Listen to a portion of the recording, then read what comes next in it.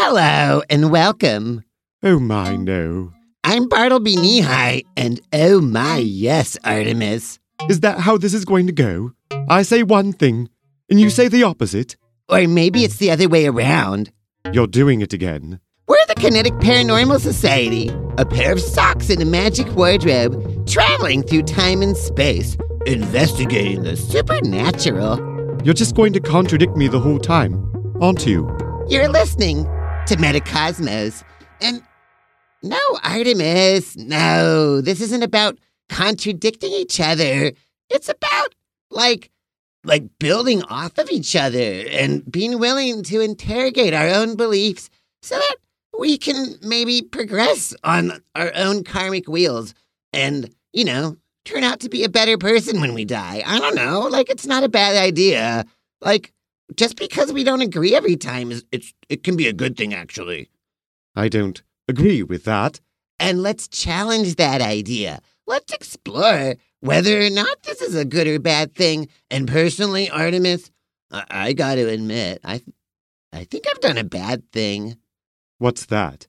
Well, I made a New Year's resolution. And then, right after making my New Year's resolution, I failed to achieve my resolution. And now I'm feeling like maybe I ruined the entire chance of me being able to pull it off. Oh, Bartleby, no, don't think like that.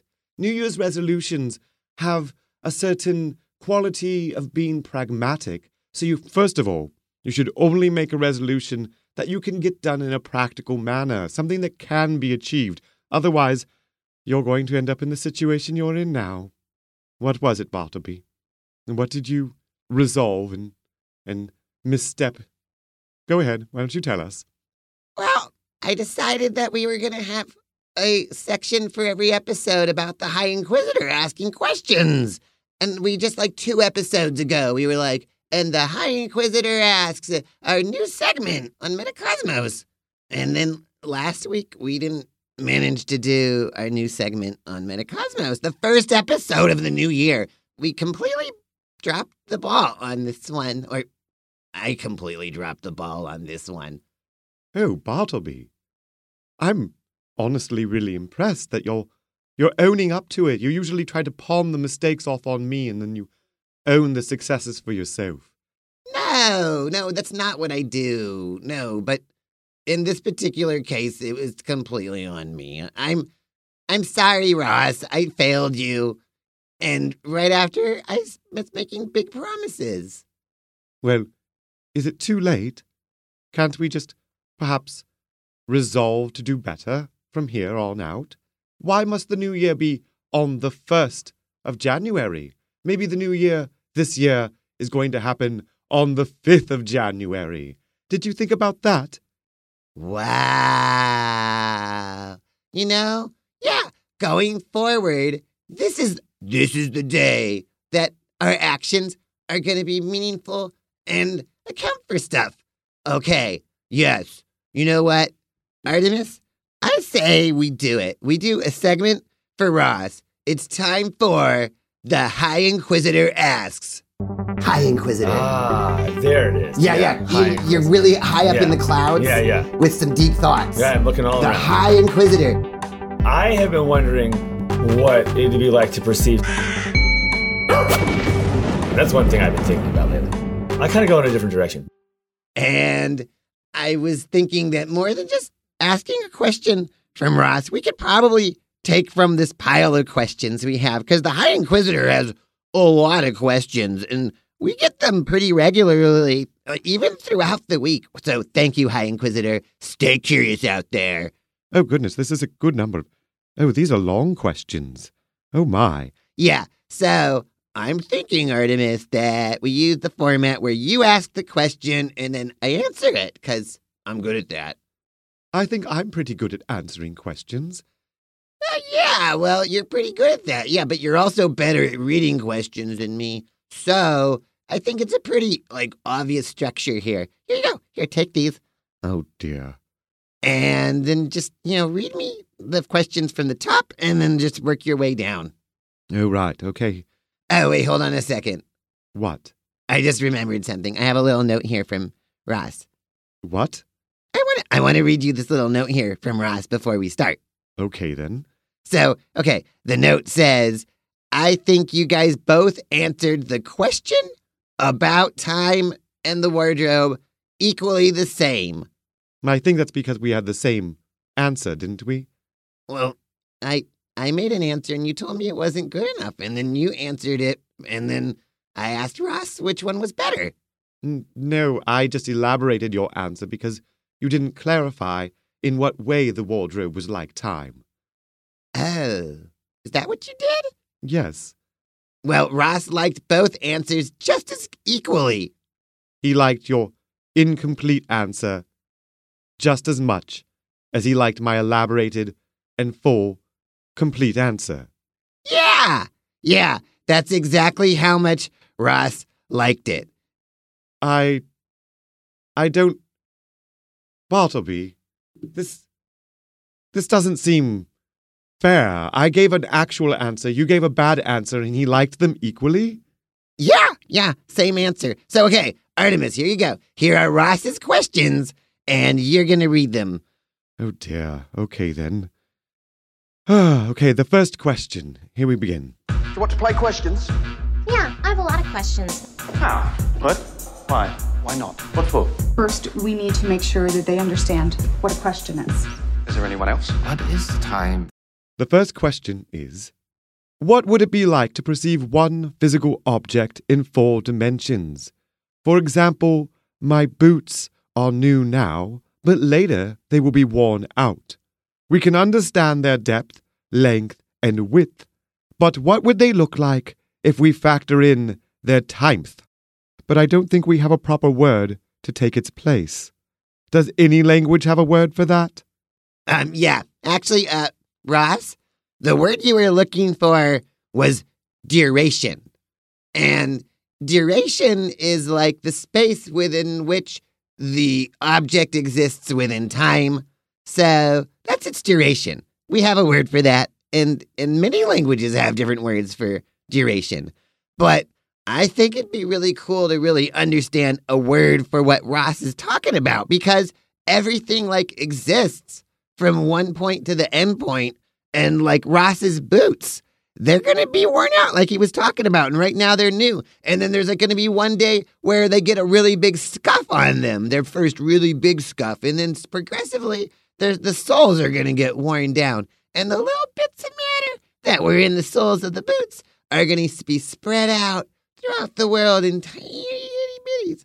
And the tiny itty bitties and everything is going to be like this entropy scattering the boot across the universe until the boot is evenly spread to every corner of the universe and has taken every shape that it can, somewhere in between there probably, because there's a lot of stuff going on the earth where the stuff kind of just gets used and rebuilt and reformulated because everyone's just borrowing the metabolic matter. Is that a word for it? I don't know if that's the word for it. Anyways, so what I would say is what we're describing is the metatemporal existence of the boot. That the boot, like when we become aware of the boot in the timeline, that's its metatemporal existence. And if you were to try to measure the metatemporal existence, you'd be measuring its duration. But again, because its duration is kind of like a line that fades out over time into entropy unless you like burn it really quick. And then I guess then it's going to have a really, really strong cutoff in its entropic temporal decay. Oh, well. Wow, that was a pretty good answer, Bartleby. I think you've covered the bases on that one. See, I told you I was good at answering questions. Well, that was actually a very similar question to the how do we look at time as a physical space? And in this one, it's how do we look at an object as it exists within the physical space of time. Yeah, and it's kind of like, have you ever seen a cartoon where they had a character running so fast that you just animate all of the different placements of the character in one blurry strip, and the blurry strip runs by, and the animators don't draw everything in the person running by that fast. They just draw a gooey, stretchy, blurry line of the person moving through the space, and that is like pretty much the same thing because it's like looking at how that thing exists over time. So, yeah, I hope that makes you feel like you're getting your time's worth here on Metacosmos. Hi, Inquisitor. You want to read us the next question, Artemis? What does it all add up to? Who? How would I know? Why do you ask? Are you serious? For that matter, You have any questions? Here's the question. what is space? Oh, right. Here we have here. What's happening in our minds when we hit the limits of word-based thinking? That's a good one, Ross. Because sometimes you're like, oh, I've got all the words to think about the stuff I want to think about. And then sometimes you get to the point where you just don't have any words to account for that space. And honestly, I think it doesn't mean you're not going to process it, but the part of your brain that's going to process it is not the part that uses words. You're going to end up doing it in your subconscious and your unconscious. And you're probably even going to take actions that would say a lot about what you think about the things that you can't talk about. So sometimes it'll be long procrastinating forever on a project that you got deep issues about, both seeing like it's maybe not accomplishable or will be futile once it's done. So you're not in a hurry to get something done. You don't have the words to say, oh, that's just going to be futile when it's done. But you're like, oh, I just kept forgetting to do this thing that for some reason did not seem to get done. But really, it was because you couldn't put to words how ridiculously pointless it would be to do it. And you're like, oh, God, it just we would never even take advantage of all the time I took to do that. So I'm just forgetting to do it. And then maybe circumstances change. And under a changed circumstance, maybe one, you find the words to describe it, or your subconscious is processing without the words and notices that the circumstances are changed and then just somehow remembers to do the chore because now it's going to be worth your time. So there's a lot of stuff going on that inside of your internal, not monologue, because again, there's no log going on because you don't have the words, but inside of there's it's kind of like everyone's got an internal mime doing improv dance. And this improvisational dance mime is inside of you and is expressing itself in a really ridiculous and silly bit with white gloves on and a stripy shirt and maybe a beret. And so, they have diamonds for tears. Anyways, so yeah, your inner dance mime is going to interpret all of those feelings, maybe not as a monologue, but as an expression, and you're going to act on that. And so there is an entire abstract interpretational dance inside of you that represents all the things that you don't know how to talk about. So good luck paying attention to that nonsense, because we all know that mimes are a little bit off the wall bonkers and it's hard to understand them. But that's because they're talking about things in a way that's beyond words. Is that what mimes are doing? I don't think that's what they're doing. Read the next question, Artemis. Oh, right here. On to the next question. You have to ask questions. Do you have any other questions for me? Who do you think you are? Every question must have a definable answer, and, What is that? well, What are you driving at? I intend to find those answers. What's that? What in God's name is going on? Why do you ask? What is it, Papa? And how can it be so powerful if it's invisible? All I do is ask questions, just like you do. That's the most important thing. Can you answer the question? Anybody could do that. Do you want to play questions? Okay, here we are. Is objective reality a thing, or is reality necessarily influenced by perspective? Is that basically the age-old if a tree falls in the woods question? And there's a second part to the question here. It says, is objective reality just a finite amount of energy existing in a static fourth-dimensional matrix, and literally everything else can be attributed to human perception and affectation? Oh, that's a very complicated two-part question. Yeah, so let's start at the top of that two-part question. Is objective reality a thing, or is reality necessarily influenced by perspective. And the other part says is that all of the stuff that is just objectively reality, like the matter and the physical like stuff within time, and then all the stuff else is just us layering our feelings on top of it. I think that's what he's asking. Oh, yes. Okay, then. So, well, first of all, who knows if that stuff that you think is in the physical dimension's even in the physical dimension? Well, what about this table here? We've got a table here and some things placed on it, and the table holds those things up. So the table is here. Yes, okay, true. But what if the table isn't exactly what we think it is? Like, we see something here in front of us, but what if the table isn't exactly the way that we see it? Because the reality of reality that we're experiencing, the reason why it is not objective and it's subjective is because everybody is kind of trying their best to use their perceptual senses to interpret reality into a simulation inside their own head that makes sense so that they can navigate the world that they're living in and that they become a participant in this common reality that no one can actually see because they're using limited senses. Some people are colorblind. Some people have like eardrums that are not hearing some pitches. And some people have like cultural exposure to like certain linguistic sounds that make them unable to hear other linguistic sounds. And so as you got all of these different parts of the skewed perceptual senses, and so you're trying to figure out what reality is using those as your base for your tool. And then everybody then has to work from there. And so that's why everyone's like, oh, art is just subjective and not objective. I think there's a certain amount of objectivity to art, personally. Oh, you do? Yes, I do.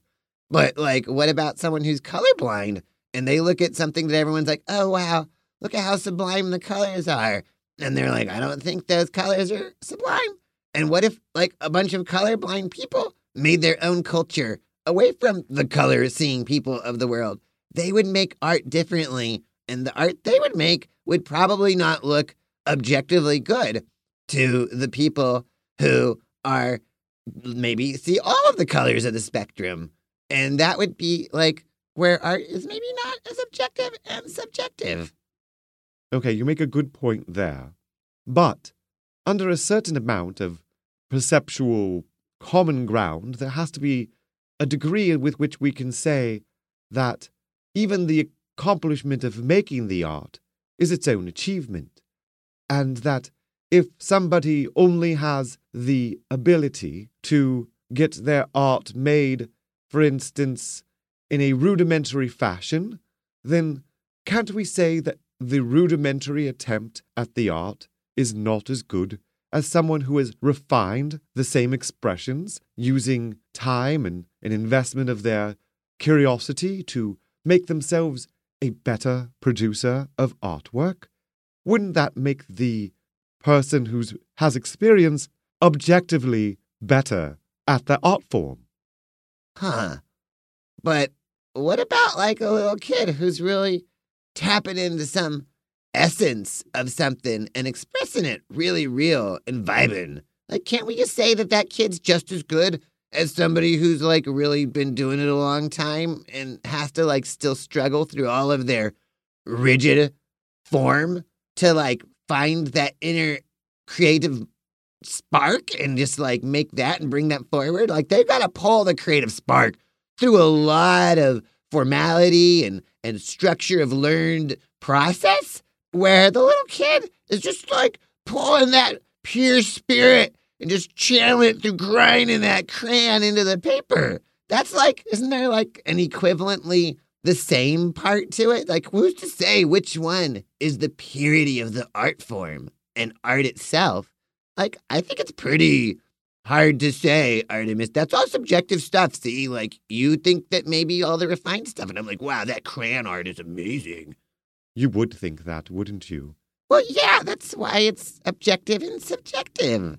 But there's something to be said about ability and craft.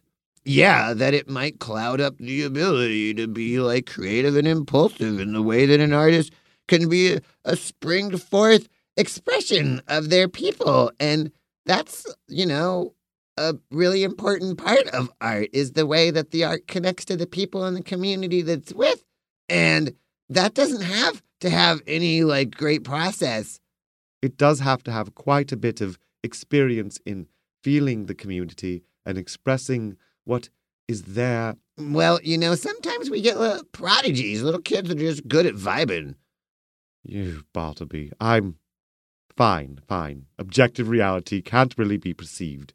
Yeah, so because of that, it's really hard to even say what is even the reality, because maybe when we're like looking at the reality and it's there and it's being presented to us, maybe we're just not ready to even see it at all. And everyone's bias is blocking out the reality that's in front of them. And the entire universe is an expression of some divine force trying to say the meaning of the universe and give you a big hug and say, I love you. But there you are, just kind of drowning in the things. And so all you hear is, do you want anything else with your order? And so you're like, no, that'll be fine. And they say, okay, your total is. But you're like hearing the secrets of the universe in every sentence spoken to you. And this is relating to Ross's question?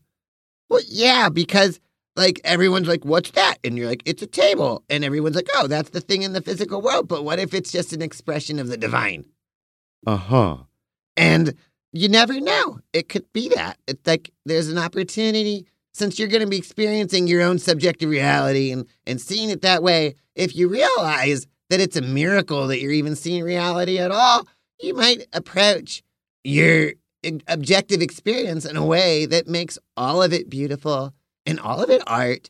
And then wouldn't that be a happier way, since it's already subjective whether it's art or not? What if it could all be art, and it could all be beautiful, and it could all be an expression of the divine? Including suffering. Well, if we didn't suffer, we wouldn't have anyone to forgive. True. So, I really appreciate you doing Metacosmos with me, Artemis. I don't appreciate doing Metacosmos. But maybe you'll forgive me for it one day. I don't see that happening anytime soon. Yeah, well, I hope that our listeners are more than forgiving us for Metacosmos. I hope that you guys are out there, you beautiful, super, super duper people out there, are like finishing this episode and being like, wow, I can't wait to share this reality with people in my life so that we can all subjectively experience this objectively fantastic podcast. And really want to say thank you to everybody out there who takes the time to listen to these words that we have to share. And I hope that you can forgive Artemis for acting like we're wasting our time. I didn't say that. Yeah, you basically implied it. So, thanks a lot, Artemis. But I forgive you. I really do. Wait a minute, what? And also, support for Metacosmos comes from everyone who goes to patreon.com/Bluefoot and becomes a patron of Isaac Bluefoot, our producer, who makes our website and all of our podcasts that you can find there. And he makes his own podcast, Superman, Son of El, the unauthorized biography of Clark Kent. And there he tells the story of Clark Kent, and it's super wholesome and exciting. And it's like an emotionally aware telling of what Clark's experiences are about. So you should totally listen to that at sonofelpodcast.com, or just look up Superman, Son of El, wherever you listen to podcasts. That's E-L, like Jarrell, and Kal-El, and E-L, like the letters. Anyways, so yeah, and additional support for Metacosmos comes from Humboldt Hot Air. HumboldtHotAir.org is where you can listen to all sorts of cool stuff live, straight from Humboldt County, the bestest county, and my favorite place to county. So, yeah, you guys are awesome. Thanks for listening, and I love you. Bartleby, this is objectively the worst podcast. Hold on, you're going to say it's objectively the worst. Yes, I dare say There are objectively infinite podcasts better than this one. That's totally not fair. We just established that that's all subjective.